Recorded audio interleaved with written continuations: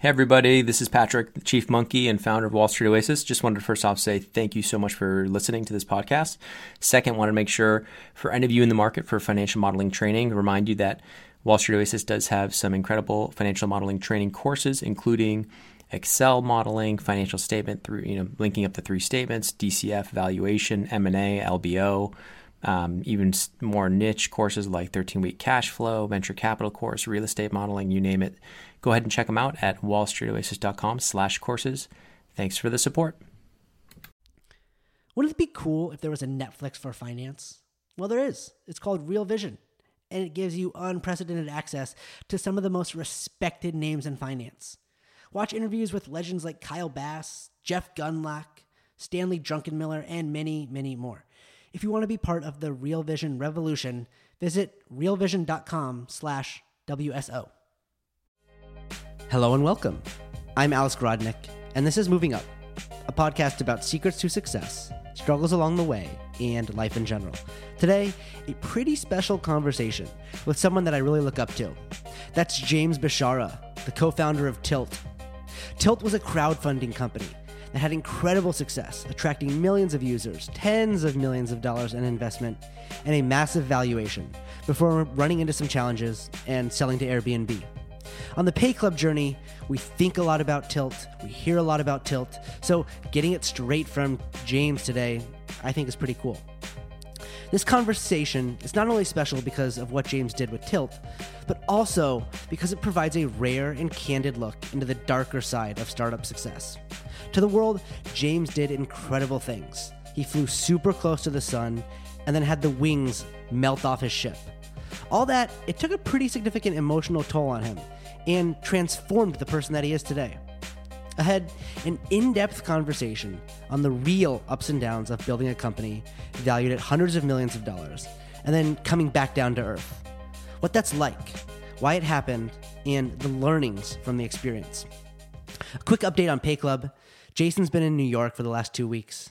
He had back-to-back weddings out there, so we set up 22 meetings around it. He's been busy, and the meetings have been going really well. We got our first six-figure check this week. We got momentum, that Mo. A lot of really exciting things in the company happening outside of the fundraise as well. Brandon, he's been absolutely crushing it in the app, making an experience that is pretty delightful. It's the most exciting part of my day when every night Brandon pushes a new version into test flight, and we see the progress. Wait until you guys see this product. It's going to blow you away. Okay, let's get into this special conversation with James. Let's talk about early days, the whole James Bishara running around. What kind of person were you? Like, when was it in your life that you started to become the guy you are today?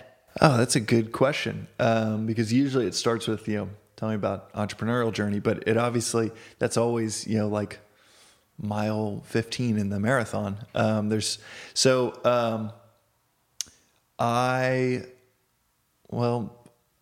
I'll start like from the very beginning. I'm the youngest of 5 kids, and so 4 older siblings. Grew up in Dallas, Texas.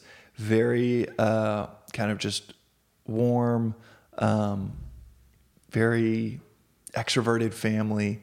Just a great place to grow up, and a great family growing up. And being the youngest of 5, I think it has taken me probably 30 some odd years to figure this out, but I think those first 5-6 years are pretty formative of being the youngest of 5. I had to provide a lot of value to be included. If my a 10-year-old brother was going to invite his 5-year-old brother somewhere, he had to provide some value. So I think from a very early age, I got really good at seeing, okay, where can I be useful in this scenario? Whether it was like making a joke and trying to be funny, whether it was like actually like problem solving and figuring something out. I think that was pretty formative. So I'd say that's where it started. I think the barrier to being included was I had to be useful. So I think that's what wired my mind around just finding in almost any scenario, where can I be useful? That's very enlightened that you're able to come up with. Well, like I said, it took me 30 plus years to kind of just this is like a whole, longer topic, but that I could talk about for 20 minutes on its own, but just kind of just looking back to, so I had, here's an example. Had a guest on my podcast that said so openly, so candidly, he talked about when he was 2 years old and then when he was 5 years old, these moments in his life that created a fear of abandonment. And he had such clarity in his thought of like at 2 and at 5, these experiences that oriented his life to where then he was talking about what happened to him 2 weeks prior to that interview at 38, and how he felt like that was tied to being 2 and 5 and having these formative experiences early on. And that's kind of just one drop in the bucket as I've absorbed other people's stories. It's just made me reflect back on like, oh shit, this stuff goes way back to when, our minds were being formed at 2, 4, 5, 8. So that's why I go all the way back to that. And I think it does tie to a very entrepreneurial path of, okay, where can I be most useful? Where can I be most useful? Right. How can I just be constantly providing value? Right. And probably it sounds very benevolent, but it actually was probably from a deep-seated fear of I will be abandoned, or I won't be included, or I won't get to hang out with my cool older brothers, or fight for attention unless I'm being useful. So it's I think it is it's a good orientation, but I'm sure it comes from a place of fear just as much as it comes from anything else, like nobly wanting to help others. Well, it's awesome that you've pinpointed this and you're able to, the way it works is like you either control your past or your past controls you. Right. So you understand that. So, okay, let's keep the story moving along. You go to college. Are you thinking, I'm going to go to college, I'm going to become an entrepreneur after college, I'm going to go work for a big company? Like what was going on then? I'm going to try to tell this in a way that I've never said before. That's just for my own entertainment, is to not tell the same story. So I think, and we certainly hit that on the head with the first story, starting when I was, when I was 3 years old. Yeah, no. So thank you for that tee up, because it's these conversations, honestly, they help me kind of unpack certain things. So I think in high school, I was a decent basketball player, but I knew that that's not where I was going to be useful in the world. I was a pretty good student, didn't have to work too hard, and recognized, okay, I was able to get pretty good grades, and went to Wake Forest in North Carolina, and from Dallas, and I don't really know why I went there. If you want to hear something super crazy, I wrote myself a note when I was in 8th grade, and it was like, open this in 2008. So I wrote it 10 years later. I wrote it in 1998 or something. It's like, open this in 2008. Somehow, through multiple moves and everything, my mom preserved this letter. I opened it in 2008. And in 1998, I had written down, you're going to go to Wake Forest. And I swear to you, I felt like it never crossed my mind until senior year, because I thought I was going to go to Notre Dame, and then went and visited Notre Dame, and it was like 46 degrees in September. Next weekend I was in Wake Forest, and it was 72 degrees, and I thought that's why I chose it. I told that story like a million times. I thought I was going to Notre Dame, and then chose Wake Forest because of the weather. And I opened up this letter in 2008, and I had written it 10 years prior that I was going to go there for college. So strange. And went there basically thinking that I wanted to study development economics. So they had a great development economics program, which is the study of the application of economic theory to developing regions around the world. And it was this very bespoke program. And by the way, again, these are why I thought I was going there, but I had written when I was 12 years old that I was going to go there. But I thought I was choosing it because of this program. I really wanted to study international development. and then started to work on the ground in poverty alleviation and international development in Cape Town, South Africa, right after graduation. And I thought that was my life's path, was where I was going to be useful, is helping developing regions of the world, eventually through working at the World Bank. And if you study development economics, that's kind of where you think you're going to end up, World Bank or IMF. And yeah, I thought that was going to be where I'd be most useful. But looking back, it's so obvious I wanted to be an entrepreneur, because I was always starting things on the side. I started a nonprofit in college. I started a fly fishing company, the one that we chatted about a few minutes ago, before the podcast started. And it's like I was pulling against my natural wiring.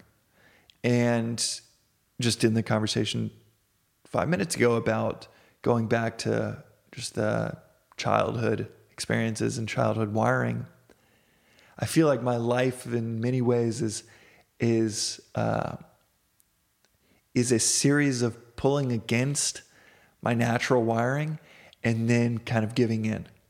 And the example in this part of life was, I thought I wanted to go work at the World Bank, but I was always creating these things on the side. And then while I was working on the ground in South Africa, I was working for this nonprofit, and I was like, I could be a lot more useful by taking my hobby of web development, just something I did on the side. This is like before the startup craze. I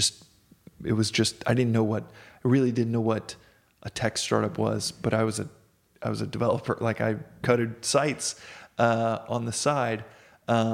But it would be like, if you just played guitar on the side. Like, it was really compartmentalized as this side thing. But while I was working for this nonprofit called Kuyasa in Cape Town, right outside of Cape Town, South Africa, I was like, I could be most useful by building out a website for them to receive donations online. And that was it. It's kind of basic. And then probably 4 or 5 weeks into the ideation of receiving donations online, this was 2008, I was like, oh my God, every nonprofit should be receiving donations online. And this was 11 years ago, but this was a time when no nonprofits were doing that. And the term crowdfunding didn't even exist. So this is super early on in that, and it was just kind of following that thread of, okay, I could be useful by building this out. And then 4 or 5 weeks later, oh my God, this could be useful to nonprofits around the world. And I guess I followed these threads, or what seemed like projects, and it was just another series of kind of entrepreneurial venture. Yeah, I mean, James, I love this story because this is how the world is. No one has the idea, like, while they're in the shower, while they're lying in bed, of like some idea that's going to change the world. Everyone's like, oh, I want to be an entrepreneur. I don't know what the idea is yet. You have to live it. You have to, eat the dog food, as they say. So you're out there in South Africa. You're starting businesses. You're pushing yourself forward, and you start to see this problem that you're already building a solution for, and like, it turns out that it's a much bigger problem than you ever thought when you were building, a little website in the very beginning. Totally, it's a good friend was chatting with me 2 or 3 days ago on we're just FaceTiming, and she's up in Toronto, and she has a consultancy up there, and she said she wanted to set up time because she wanted to get some big James thoughts on what she should do with her potential idea and of a startup. And what I found interesting about that is she was setting up the FaceTime because she wanted to, which in her mind, tap into like big thinking.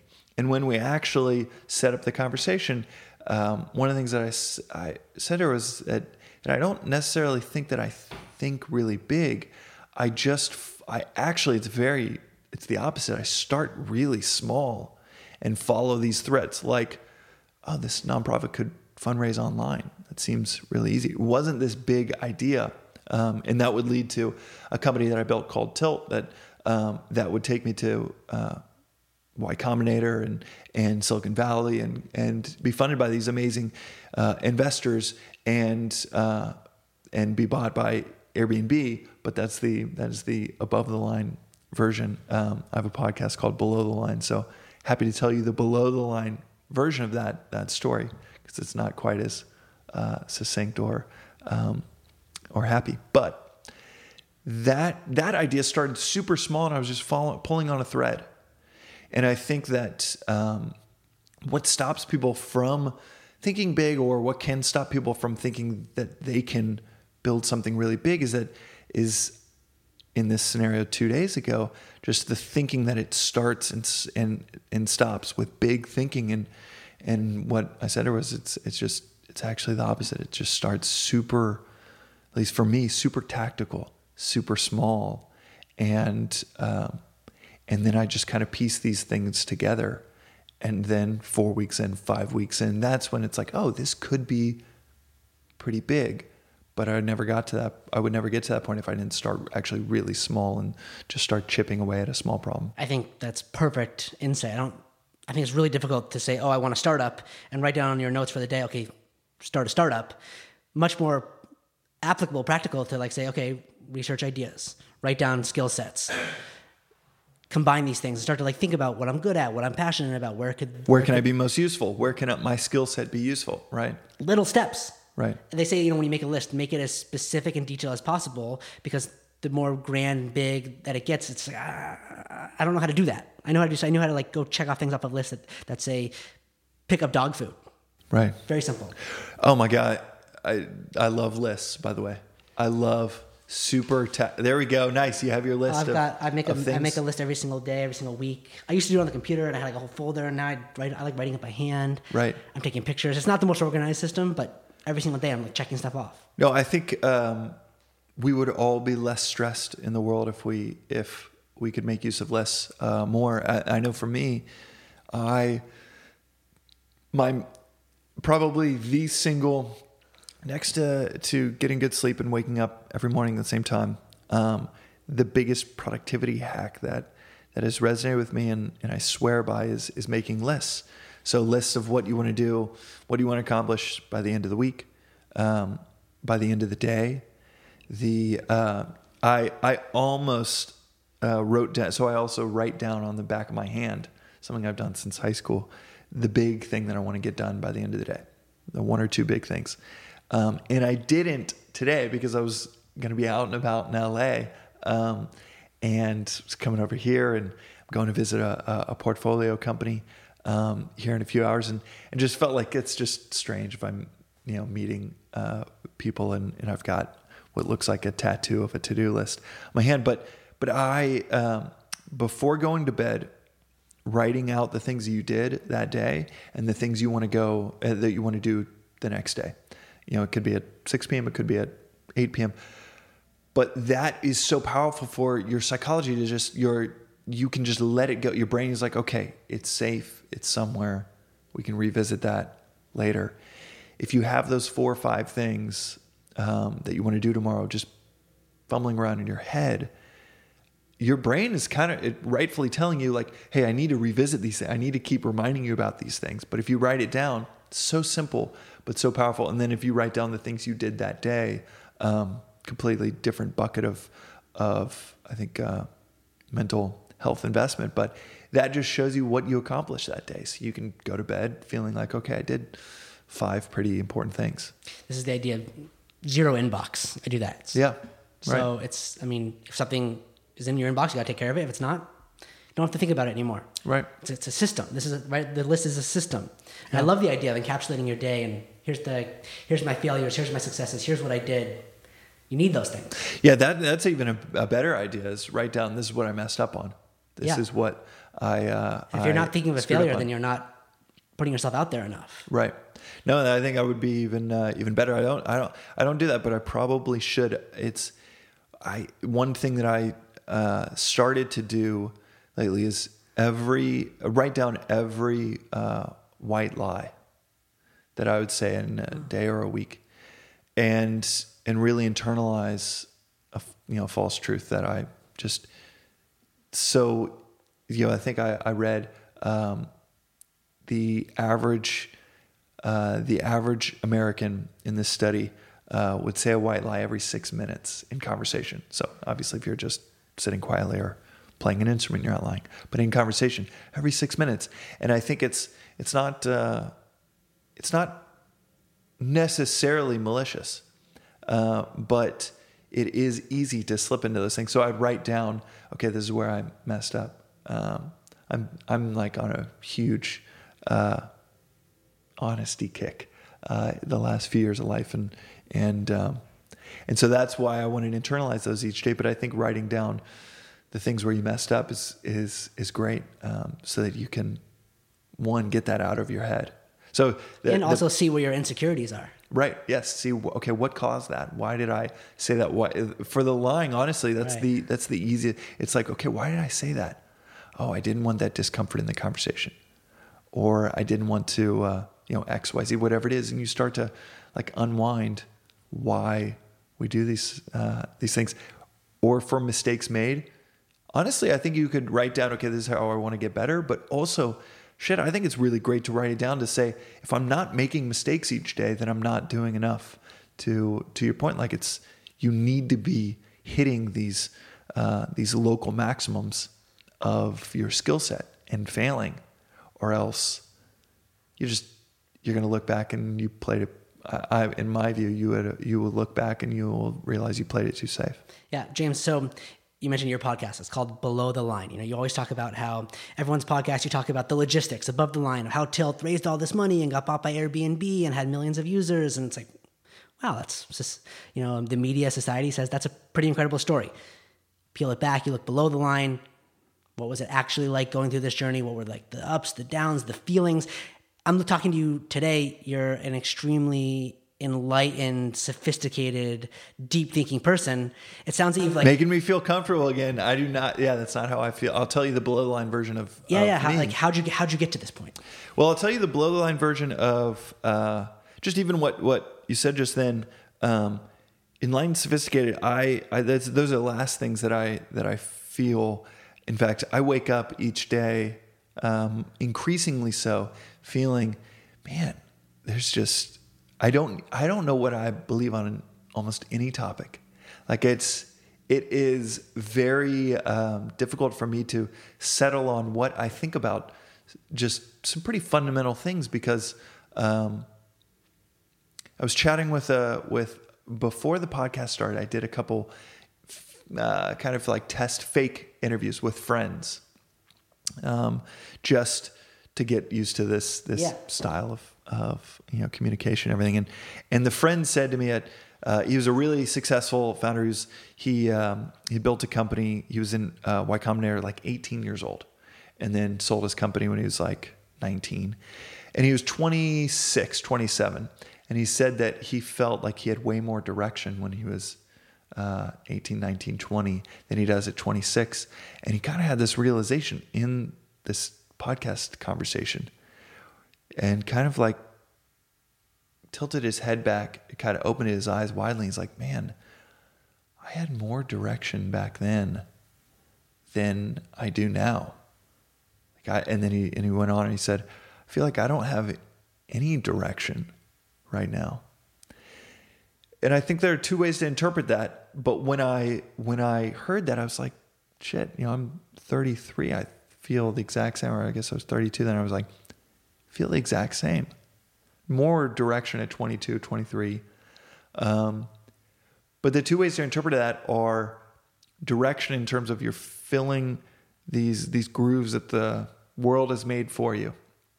Like you could feel a lot of direction in medical school if you're a third generation doctor to be in your family. You'd feel like, okay, this is what I need to do.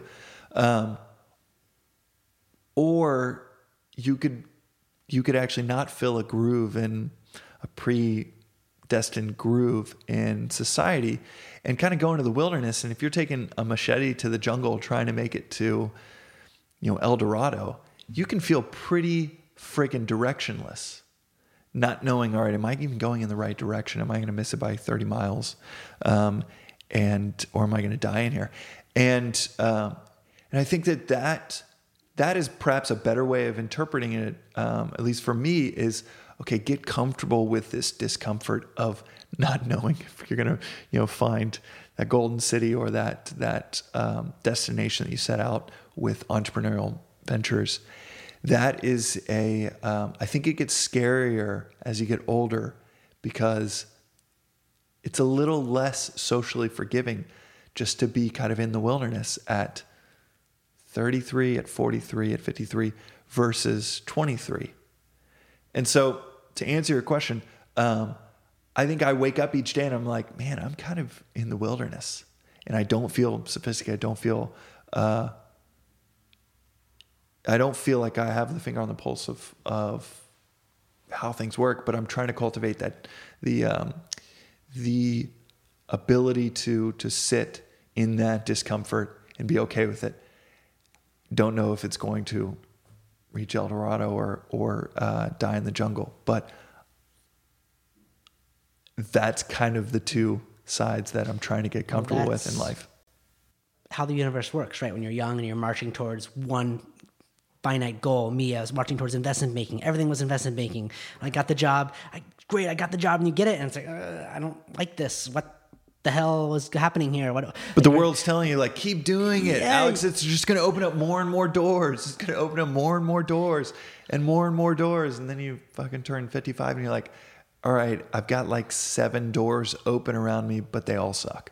Yeah, exactly. So, but that's the work of when you're outside of that singularly focused goal. You know, you're LeBron James, championship. Like when he's done playing basketball, like what's next? Like he moves to LA and starts to set up these, next things in media and making television and movies. But like, great, we're not all LeBron James. So you have to think of like, okay, well, I had a startup. I learned a lot of things. I met a lot of people. I had some amazing experiences and quite a journey. Now, how do I like live with this angst that's inside of me that society is saying, oh, you're 33 years old. You got to be producing. And like, why don't you have another company yet? And why aren't you making lots of money? And why aren't you changing the world? James, if I can tell you from this podcast, the main learning that I've had from it is that, and all the super successful people that I've had on it, nobody has a grand plan for their career. They just kind of work hard, put themselves in the right place. And the universe has a way of figuring itself out, working itself out for people that are, good people, hardworking people like you. But you're right. Sitting there, like in the place that I'm sitting now with my fintech startup, with PayClub. Which is a great app, great space. That I know well. I do want to come back to the below the line version of Tilt. Okay, let's go. I don't need to talk anymore. Let's go. No. Please finish your thought. No, I'm just saying it's like the world's against you. Society is against you. No one thinks that you're going to make it work. You're like operating basically in a dark hole every day, trying to put together something that the universe is saying, don't do this. It's not going to work. But within your heart, you know it's going to work. And so it's like this clash. Well, and that's the that is, as you put it, that is the work. Like that is the beauty of it. If you can find that beauty, it is that is how this thing is perfectly designed. And I think that I use the words perfectly designed because nature is in a biological sense, in a physics sense, the universe at large, like it is perfectly designed, and in like our ecology has millions upon millions, billions of years of evolution to its current state, and it is beautifully designed through a lot of iteration to where, nature wants you to die. Nature is not providing you a feeding tube of sustenance every day. Like every day you wake up and nature is working against you. And that's why I think it's like whether it's a startup and the market is not just telling you every day, all right, you're being useful, Alex, and this is totally needed. And here's just money going into your bank account. It's the exact opposite. You have to hunt, kill, grow, do everything you need to do to find sustenance every day, and you got to do it over and over and over again. And I say beautifully designed because that the beauty in that is like it is.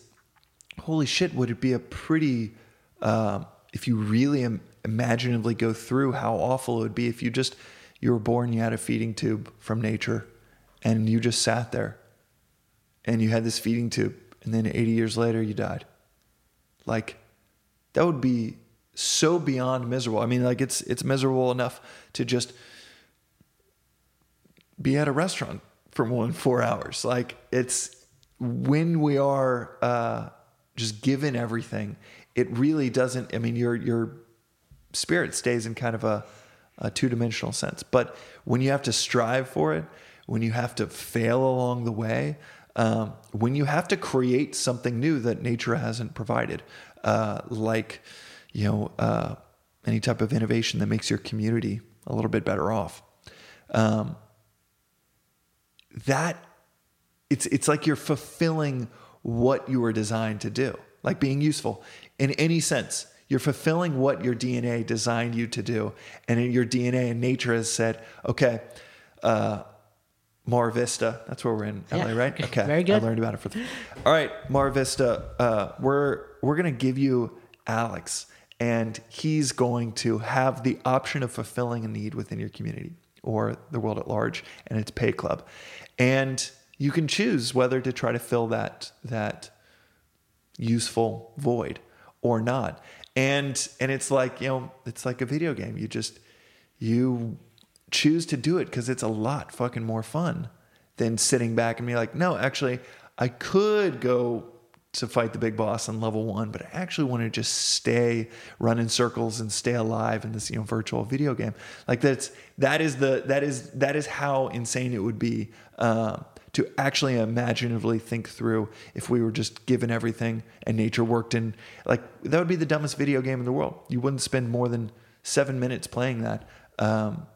And so in a lot of ways, I think in a lot of deep ways, it's beautifully designed to where it is difficult. The story with Tilt, just going to just circling back to your question, I can sum that up really succinctly of it was 6 years, and about 4 months of that, I felt like we were ahead of the 8 ball. And I felt like, wow, this is going to work.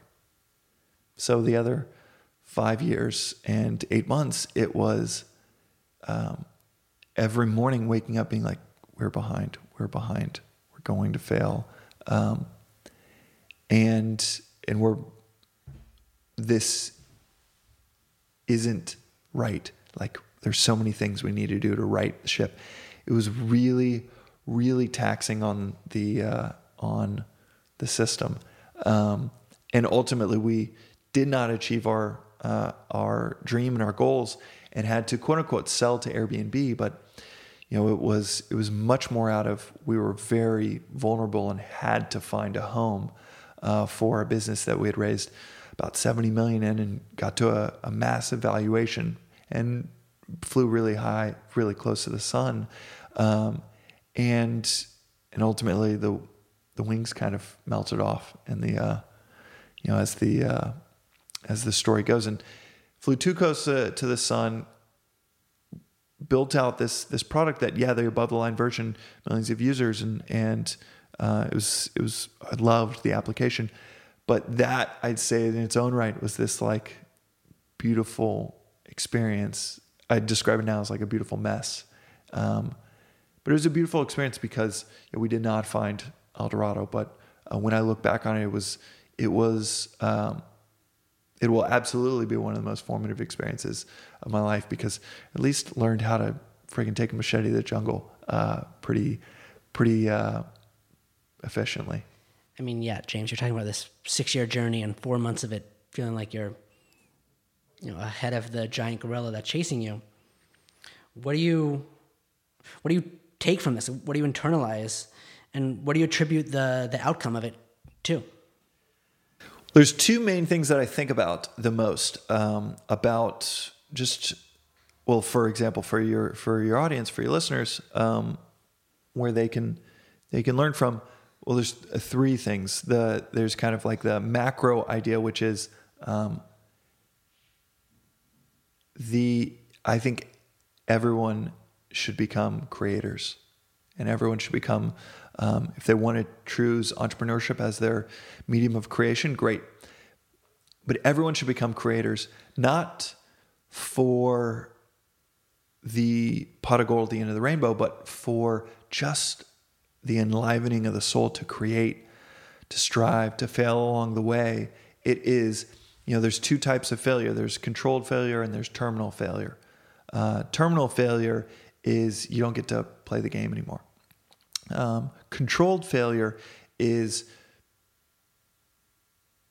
Jordan Spieth, a golfer, or LeBron James shooting free throws over and over and over again and getting all the misses out of the way in practice before the game.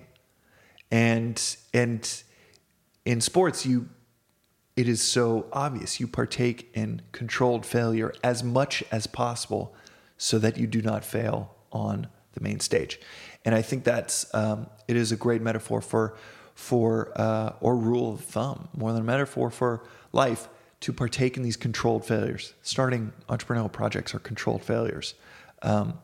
And you partake in them whether they succeed or fail, or whether it's creating art or learning, play the guitar, or you have these amazing roses here at your house. Gardening. Like, that is a way to just participate in creation, to see what it's like, and to learn. God, you learn so much from any of these forms of creation. Humility, patience, these pretty obviously foundational virtues. And so the macro thought of my experience was it was a beautiful mess, and I'm much more emphasis on the beauty side of it when I look back. There were stretches of 9-10 months where I was I woke up and I didn't even realize it until afterwards, but I was in a pretty significant depression. Waking up each day and really dreading each day of trying to figure out how to navigate the day before me with 100 employees, and really not having a feeling like I had to have these really big answers and not having them. The micro things, the tactical things that but I still describe it as absolute beauty, absolute. Every adventure has those lulls, and I really, I'm not just optimistically looking back. I really loved it, in the grand scheme of things, even in the midst of 9-10 months there at the end, where it was a pretty extreme depression. Not extreme, but pretty significant. And but the tactical things that I take away from it, of how to avoid those 9-10 months for any founder out there, first is I set, it's just the art of setting expectations. I continually set these massive, outrageous expectations. And I'm still working through what is the optimal way of setting expectations, but there's this quote of happiness is experience minus expectations. And if you're setting these outrageous expectations, we're going to have this million users by this point in time, we're going to be the largest in the world, we're going to be the social network of money, that can feel really good in the coffee with the investor. That can feel really good in the way that it helps you close an investment from Andreessen Horowitz. But that, when I reflect back on it, I think it's really unhealthy to continually be behind the eight ball. And I'm still trying to work out the exact equation or optimal approach to expectation settings, but I know that it's actually, from experience, that it was really unhealthy for me to feel like we are way behind in our expectations for 6 years. And that is something that I'm still trying to work through the optimal flow, but that is, I don't know, have you experienced setting massive expectations for Pay Club and then feeling the emotional toll of not hitting those day after day or week after week? Yeah, of course. And I've also found that the successes rarely come from where we think they're going to come from. It's always from some other place where you're not expecting. And yeah, we're saying, okay, we're going to be this by X date and this by X date. And startups, kind of everything just takes longer, goes slower, is harder than you expect at the onset, right? And the incredible outcomes that we do have, it's like, it never comes from the person that we know is going to come in and invest. He always flakes. And some person from out of nowhere comes and is like, here's a check for $50,000. And it's like, oh my God, where did that even happen from? And we had zero expectations that was going to happen. We had all these expectations that this was going to happen. So it's like, but it's difficult, right? You have to set goals and make lists, and that's what keeps us pushing forward. But where is it, like, just being able to experience and live in the moment? Yeah, it is. And I think that's So my podcast is really it's part of this process of writing a book around creator psychology and how to optimally approach each day in your creative endeavor with the healthiest psychology. And I think that this expectation setting, goal setting, is so wildly under-discussed because of the effect that it can have on you as a creator or on your team and your team psychology. And it's the counterpoint to setting startup goals is these side projects that, like your podcast, for example. Have you ever felt, how would you describe your psychology, your day-to-day psychology about podcasts versus your day-to-day psychology about your startup? It's so funny because when I think of the podcast, it's pretty much just joy. I smile, it's happy. And I think of the startup, it's like, there's my list of 25 different things. And the podcast I've just let happen, and I've experienced it, and it's come to me, and it's grown, and it works, and it allows me to sit down with you and have this enlightening conversation. And the startup, you're right, I've put so much focus and pressure on it that you just don't get to have that serendipitous moments of joy. Right. Yeah, it is. That's a good analogy. I really like that. It's great. And that's why I feel like it's so powerful for us all to partake in creation, because you can see these through comparing and contrasting where, and then start to just dissect, okay, what about this just feels like it is touching on a void, and what about this and is going well because I'm not setting these massive expectations, or it's just you have this real experimental case study of one psychological approach and another psychological approach, and then finding a healthy balance between the two, or borrowing from one to the other. And one of the things so expectation was one micro tactical thing that I take away from that experience, and that I think in my next company, I'm going to be far more intentional about the delayed gratification and setting proper expectations, so that happiness equation ends up in a net positive rather than a net negative. Because in 6 years in, you can absolutely do really well if you're like, wanting to run a mile at a certain time, or wanting to work on your 3-point shooting. Absolutely set these crazy goals, and it can pull the best out of you in these finite examples. But for 6 straight years to feel like if you're in a cycling race and you are behind every day, that is and this is my own experience, but I think very destructive to you being able to do your best. There's a psychology experiment that I remember, one of the 2 or 3 that I remember from Psych 101 in college, that it was people walking into the experiment. They would go into these small rooms, and there was a bike hooked up to a monitor, stationary bike hooked up to a monitor, and they were in this virtual race, and a race that they thought had 7 other participants in the rooms next to them. And but there was no one. It was just them and these other participants going into the room, but they were part of the experiment. So the screen would show them where they were in the race.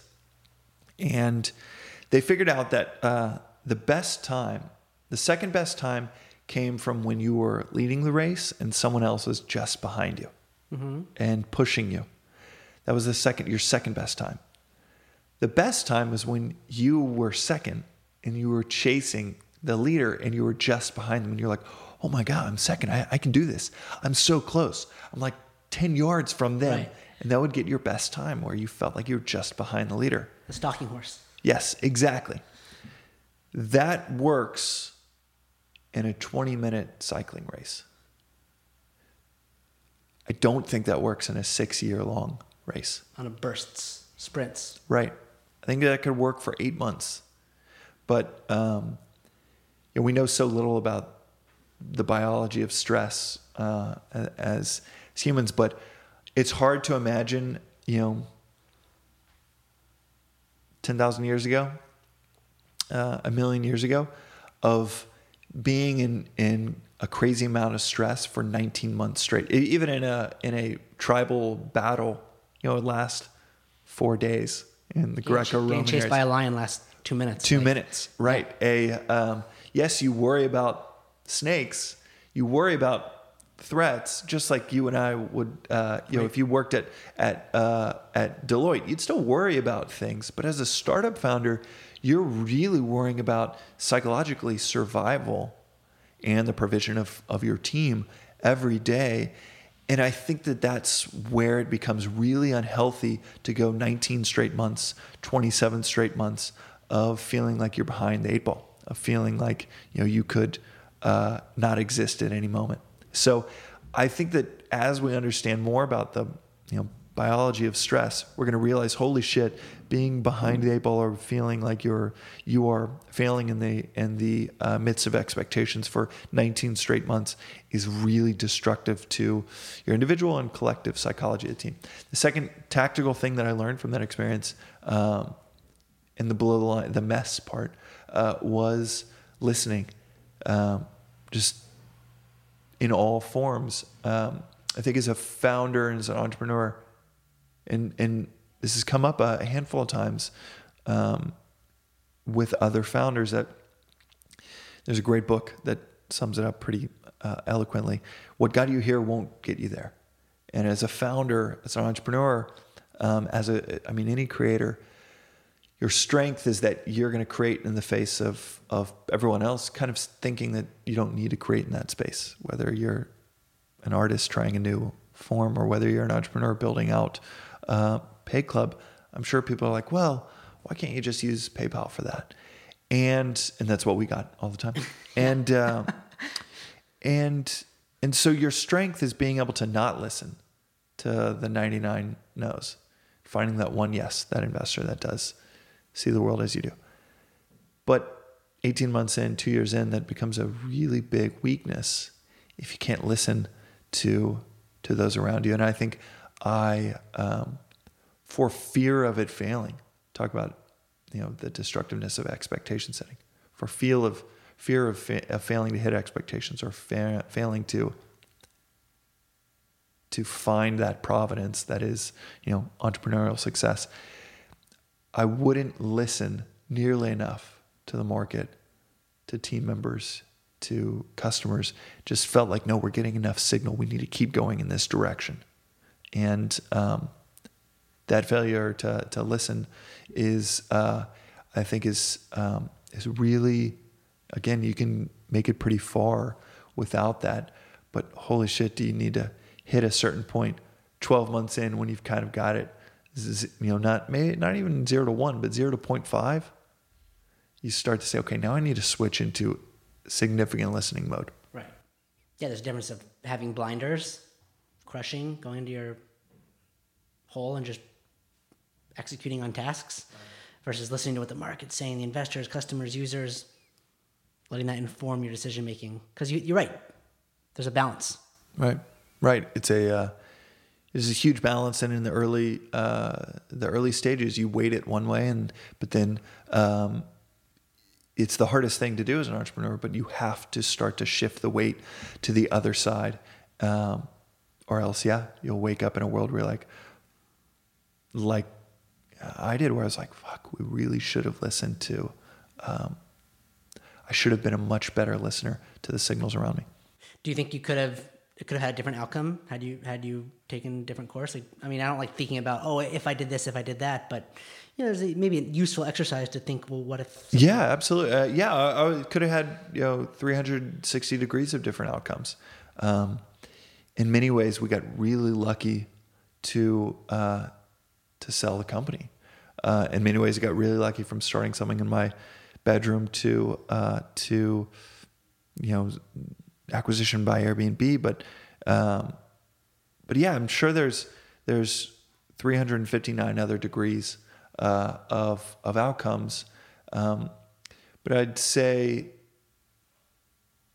that the reason I don't ruminate on it too much is it was part of controlled failure versus terminal failure. Like if you end up better on the other side of the failure, then that's by definition controlled failure. Like if LeBron James becomes a better 3-point shooter by going out, spending 4 hours shooting 1,000 of them and missing 600, yeah, he's missing 600 3-pointers, but he is better for it. And so I'd say in a very real way, I feel like it as the adage goes, did it happen for you or to you? I feel like it just happened for me, and therefore I'm just grateful that it happened. Yeah. So under that set of reasoning, there is no such thing as failure. The controlled failure is being 85 and feeling like, fuck, I really regret not heeding the call to adventure. That's, in my view, that's the terminal failure, because you had one life. Yeah. But the controlled one is can feel really shitty at times, but it's like, man, I really got the shit kicked out of me. That's controlled failure. Yeah. I love it. So James, I loved hearing about that 6-year journey, and earlier in the podcast talking about the journey that you're on post tilt. Where do you think you go from here? Like we talked about letting the universe kind of decide. You're being intentional. You're surrounding yourself with other smart, driven people. You've obviously carved out an incredible network for yourself. You've had a great experience. If you had to write yourself a note for 10 years from now, what do you think that note would say on it? Oh, that is a great question. And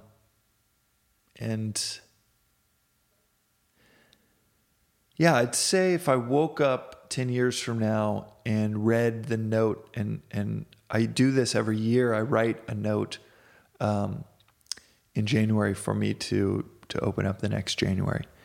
But if I were to extrapolate that out for the year or for the decade,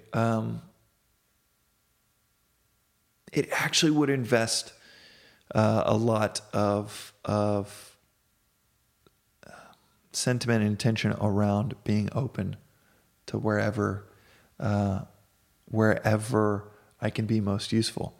And I think being really useful to, I use that phrase because it's just so friggin' on point to what we're called to be. It's be useful. Like if you had $1 billion but didn't feel useful in your community, you by definition weren't feeling valuable. And if you don't feel valuable, then what is the point of these extrinsic values around you? And so where can I be most useful is a question that, and I think in my career now, it's just finding an intersection of where can I be most useful with what do I lose track of time doing? And those two things, and finding the intersection on those two vectors. And I think right now I'm in this phase of I'm full-time in investing and helping startups, and just absolutely love it. And maybe that's where I'm most useful. But I think the process of finding where you are most useful is applying where you think you're going to be most useful and listening to what your community. I mean, if you're a blacksmith in a community of 200 people 200 years ago, it's the same process. It's like, okay, is this what they need? Versus like, I don't know, there's 15 blacksmiths and it's a 200 person community. It's probably not where you're going to be most useful. Find where your community is telling you would be most useful. And right now, I think instead of the machete to the jungle, it's much more of like a surfer kind of waiting for the wave and being patient. I love that. Letting the universe kind of make it happen, and that practice and that work of being patient for that to happen. So last question, I'll get you out of here on this. Talked about providing value. You providing value, always wanting to do that. I think you're right. Like there's that happiness equation of experience minus expectation. Also feeling useful, big piece of it. Is there anything the listeners of this podcast, there's lots of them. They're hungry, they're motivated. Is there anything that they can do that would provide value to you? Well, to the world at large is to find where, and there's a distinction of providing value and being most useful. One guarantees the other, but the latter does not guarantee the former. An example is just, you can provide value by, I could come to your house every day and repaint little marks on the walls outside your house. I'm providing value. But is that where I'm most useful? That 15th blacksmith in the town of 200 is still providing some value, but it's not where they're most useful. And I think finding where you're most useful versus providing value is actually, that's in the not listening camp. Like, you'd be like, all right, James, that's kind of valuable, but hey, you could be more valuable to the community than just touching up the paint outside my house every day. Useful is far more about listening and gathering, the information and signals around you of where you can be most useful. So I think, just for the world at large, the best way that I think listeners can benefit me or benefit their communities, and we're all so interconnected, especially in the world we live in now. I think it's just to try to develop and cultivate an ear for where they can be most useful. And if it's if they're in school thinking about what they should pursue as a career, then maybe it's just finding that intersection of where they can be most useful, tied into to where they lose track of time. That's awesome. That's great advice, James. This whole podcast was a lot of fun to do. Thank you so much, Alex, for one, doing the podcast. You helped guide me and getting mine off the ground, and it is it's a phenomenal. Speaking of being useful, recording these conversations that you're able to have with some of your guests are insane. It's amazing. Being able to record them and share them with the world like you do is very useful. So thank you for doing what you do. Yeah, we're both very fortunate. So thanks for coming by, and we'll talk soon. Thanks for having me, Alex. Thanks for listening today. If you like Moving Up, the best way you can support us is by telling your friends. That helps us grow. And leaving a review on iTunes. Thanks.